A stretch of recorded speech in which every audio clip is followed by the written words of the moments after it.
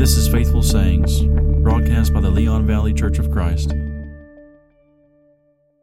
We're back in Ecclesiastes, this time in chapter 9, and we're going to begin with, I think, what's a fairly well-known text. Verses 11 and 12 of chapter 9, Solomon says, "Again I saw that under the sun the race is not to the swift, nor the battle to the strong, nor bread to the wise, nor riches to the intelligent, nor favor to those with knowledge.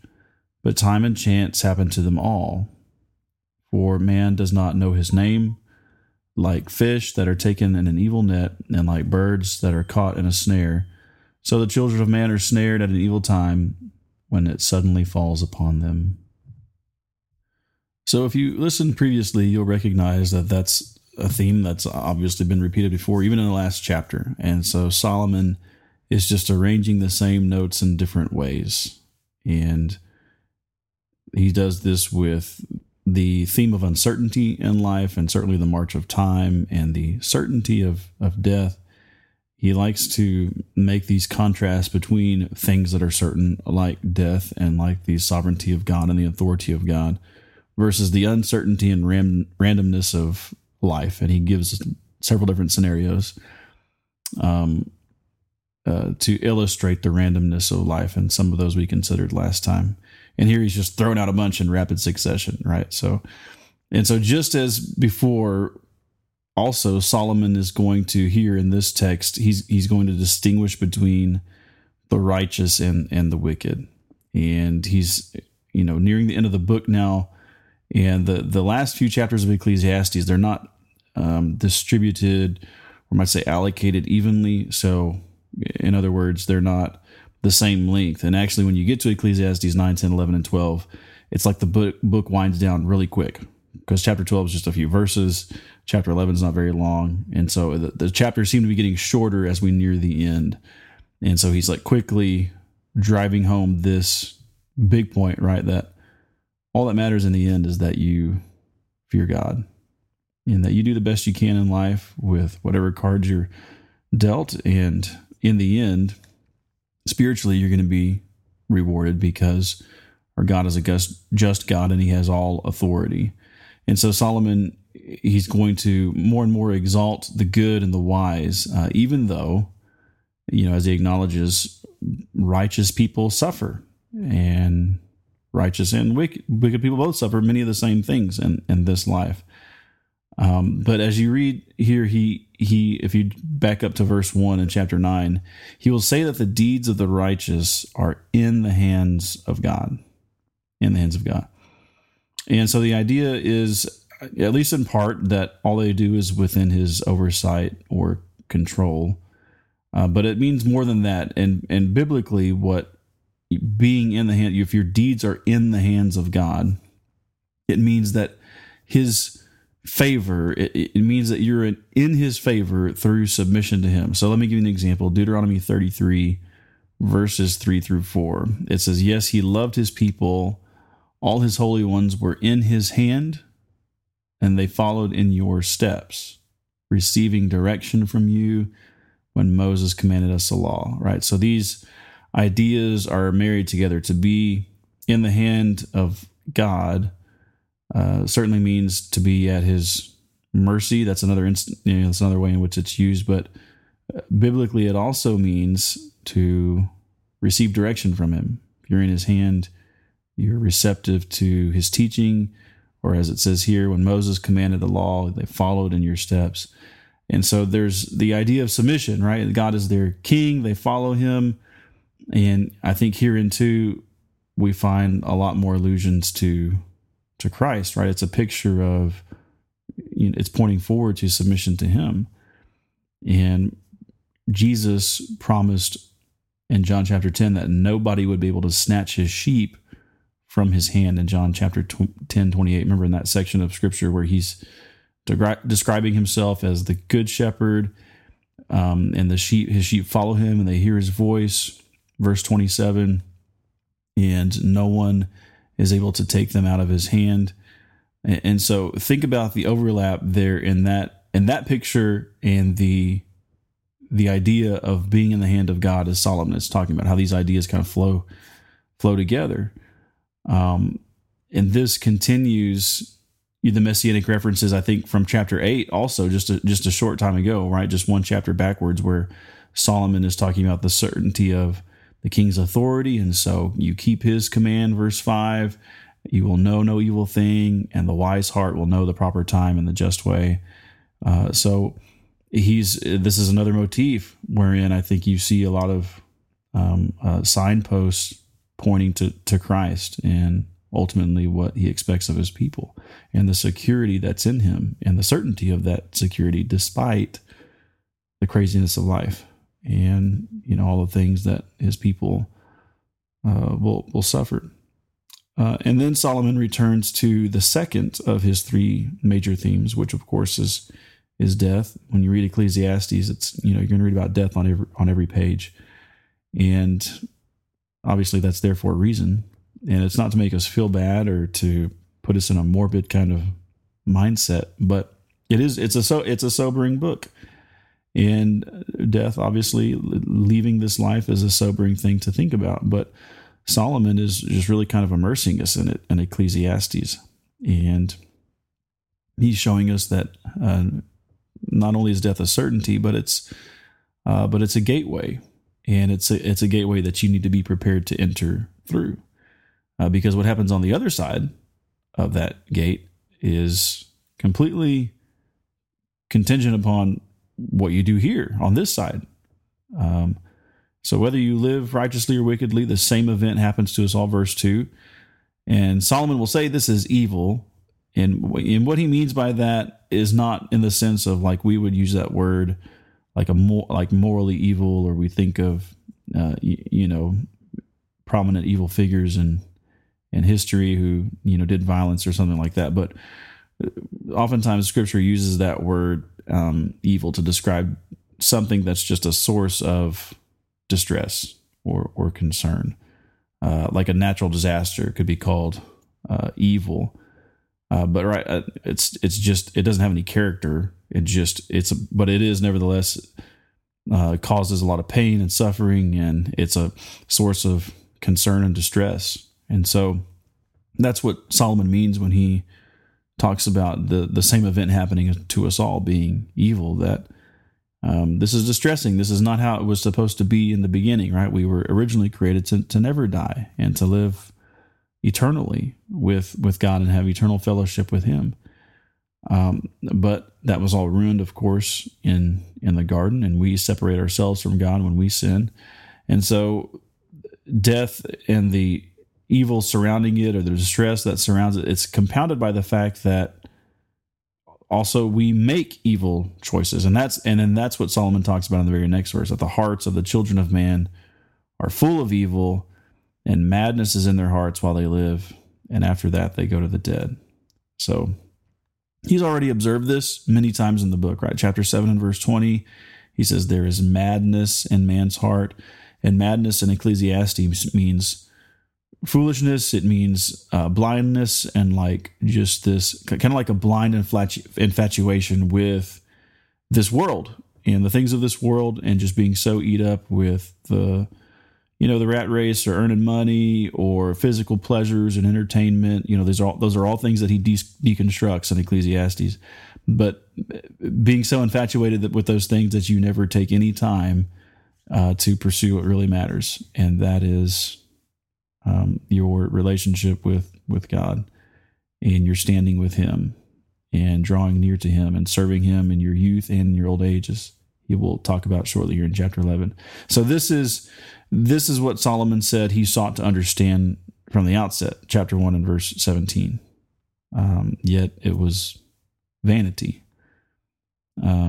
Paul acknowledged in the New Testament, Romans 7:20 through 21, he said, I recognize this fact about myself, that evil dwells in me, the one who wants to do good. And the only way that he found relief in that was through forgiveness in Christ. As often as he stumbled, and as frustrating as it was, in verses 24 and 25, he says, who is going to save me from this body of death? Thanks be to God through Jesus Christ. And so I think here again, Solomon is pointing us to Christ, that there's all these things that we chase in life, right? We were made to worship, and we were made to worship God and to have fellowship with Him. But in the beginning, and ever since the beginning, in trying to divorce ourselves from Him and that fellowship, that means that we're rebelling against the very thing that we were designed to do, right? And so, but that doesn't change the fact that we were still designed to do it. That is to worship God and have fellowship with Him. So we seek to fill that void with something else. Think of it as an eating metaphor. Like when you're hungry, I mean, we were designed to be fueled by food and get our energy that way and live our lives that way. We were designed to be hungry, and when our bodies are hungry, we go and eat something, right? So that spiritually, that's also the reality. We were designed to be hungry for something spiritually, for God and for His truth and the fellowship and the blessings that come from that fellowship. But when we foolishly divorce ourselves from that and say no, and flee from Him, well, we seek to gobble up something else in its place to try and nourish us, and it's just poison. It's madness. It's foolishness that we are giving ourselves to. And so, as in another lament of death, if you keep reading in this chapter, verses 7 through 10, Solomon will say, "Go and eat your bread with joy, drink your wine with a merry heart. God has already approved what you do. Let your garments always be white, and let not oil be lacking on your head. Enjoy life with the wife whom you love, all the days of your vain life that He's given you under the sun, because that is your portion in life, and in your toil at which you toil under the sun. Whatever your hand finds to do, do it with all your might, for there is no work or thought or knowledge or wisdom in Sheol to which you are going." Right. So I wanted to include that entire citation because as you read through Ecclesiastes, you could find yourself thinking that Solomon is just all doom and gloom. And, again, you just think, well, he's just trying to, impose this morbid kind of mindset on us. But I think that's an unfair characterization. I know we've talked about that before in previous episodes, but I think that you find similar statements made like this throughout Ecclesiastes. This one that we just read happens to be the longest of his call to enjoy life. You can go back to chapter 2, and there's a couple of verses there, 24 through 26, and then in chapter 3, verses 12 and 13, and again in verse 22, chapter 5, verses 18 and 20. So it's sprinkled throughout there. We're going to say, we'll say, enjoy life, enjoy your work, hold things with an open hand, whatever you received, just, enjoy those good things as they come. Chapter 8 and verse 15, and he'll do it again in chapter 11.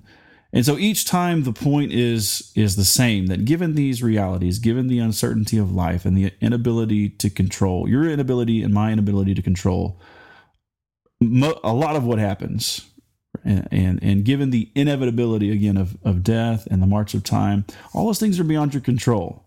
And so just enjoy each enjoyable experience as it comes, knowing that it's from God.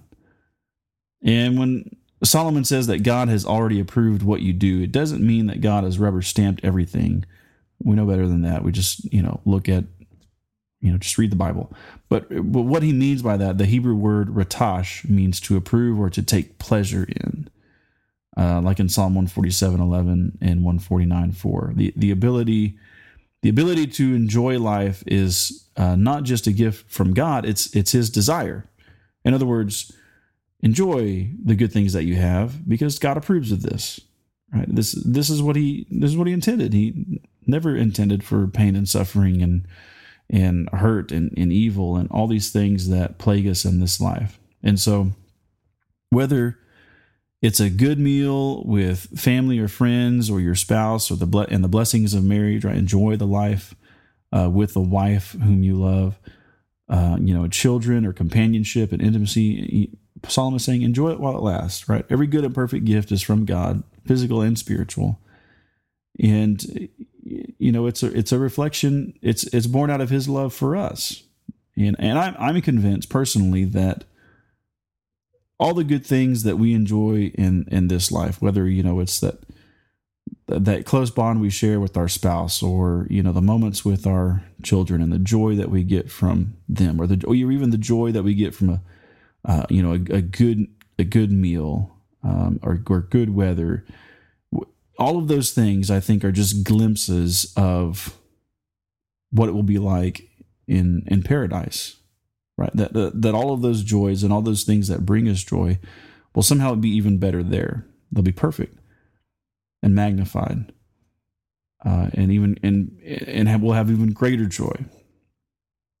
But Satan here and now, in this life, as we wrestle against, our own flesh and his doctrines, the doctrines of the enemy, he would have you believe that none of these things can have any meaning unless they're extravagant or exotic, or like you go to bed with a different person, every time, or you get not only the best food, but your food is better than somebody else's, and then that's how you can find enjoyment in this life. And that's all a lie, of course. And don't forget how fleeting and precious, Solomon is saying, don't forget how fleeting and precious each moment is. That an excellent wife isn't something that you can just find around the corner. And so don't take your time with her for granted. And I think the same applies to your work and your intellectual pursuits. And maybe this is a reminder just to live each day as if it were your last. Enjoy life when circumstances are conducive for it, and from a physical perspective, but from the Christian's perspective in the New Covenant, even on the worst days, we have every reason to be thankful and to have joy because of our fellowship with God in Christ, because of the forgiveness we have through Him. So even if my life, my days on earth end today, I can look forward to having a heavenly home with Him. And I can know that nothing that happens here will change that, because He's going to be true to His word. So long as I love Him with all my heart, soul, mind, and strength. And so when godly people do what Solomon is saying to do here, they're going to acknowledge that all the good things that they enjoy, that it's due to God's approval or favor. This is what He intended us. And in all these passages, the enjoyment of life, again, it's a gift from God. But pleasure for the sake of pleasure provides no value. A life of wealth and possessions doesn't guarantee happiness. And Solomon, being the richest man of his time, maybe ever, I don't know, and enjoying all those things that I say enjoy, but if you read chapter 2 and verse 17, he actually didn't.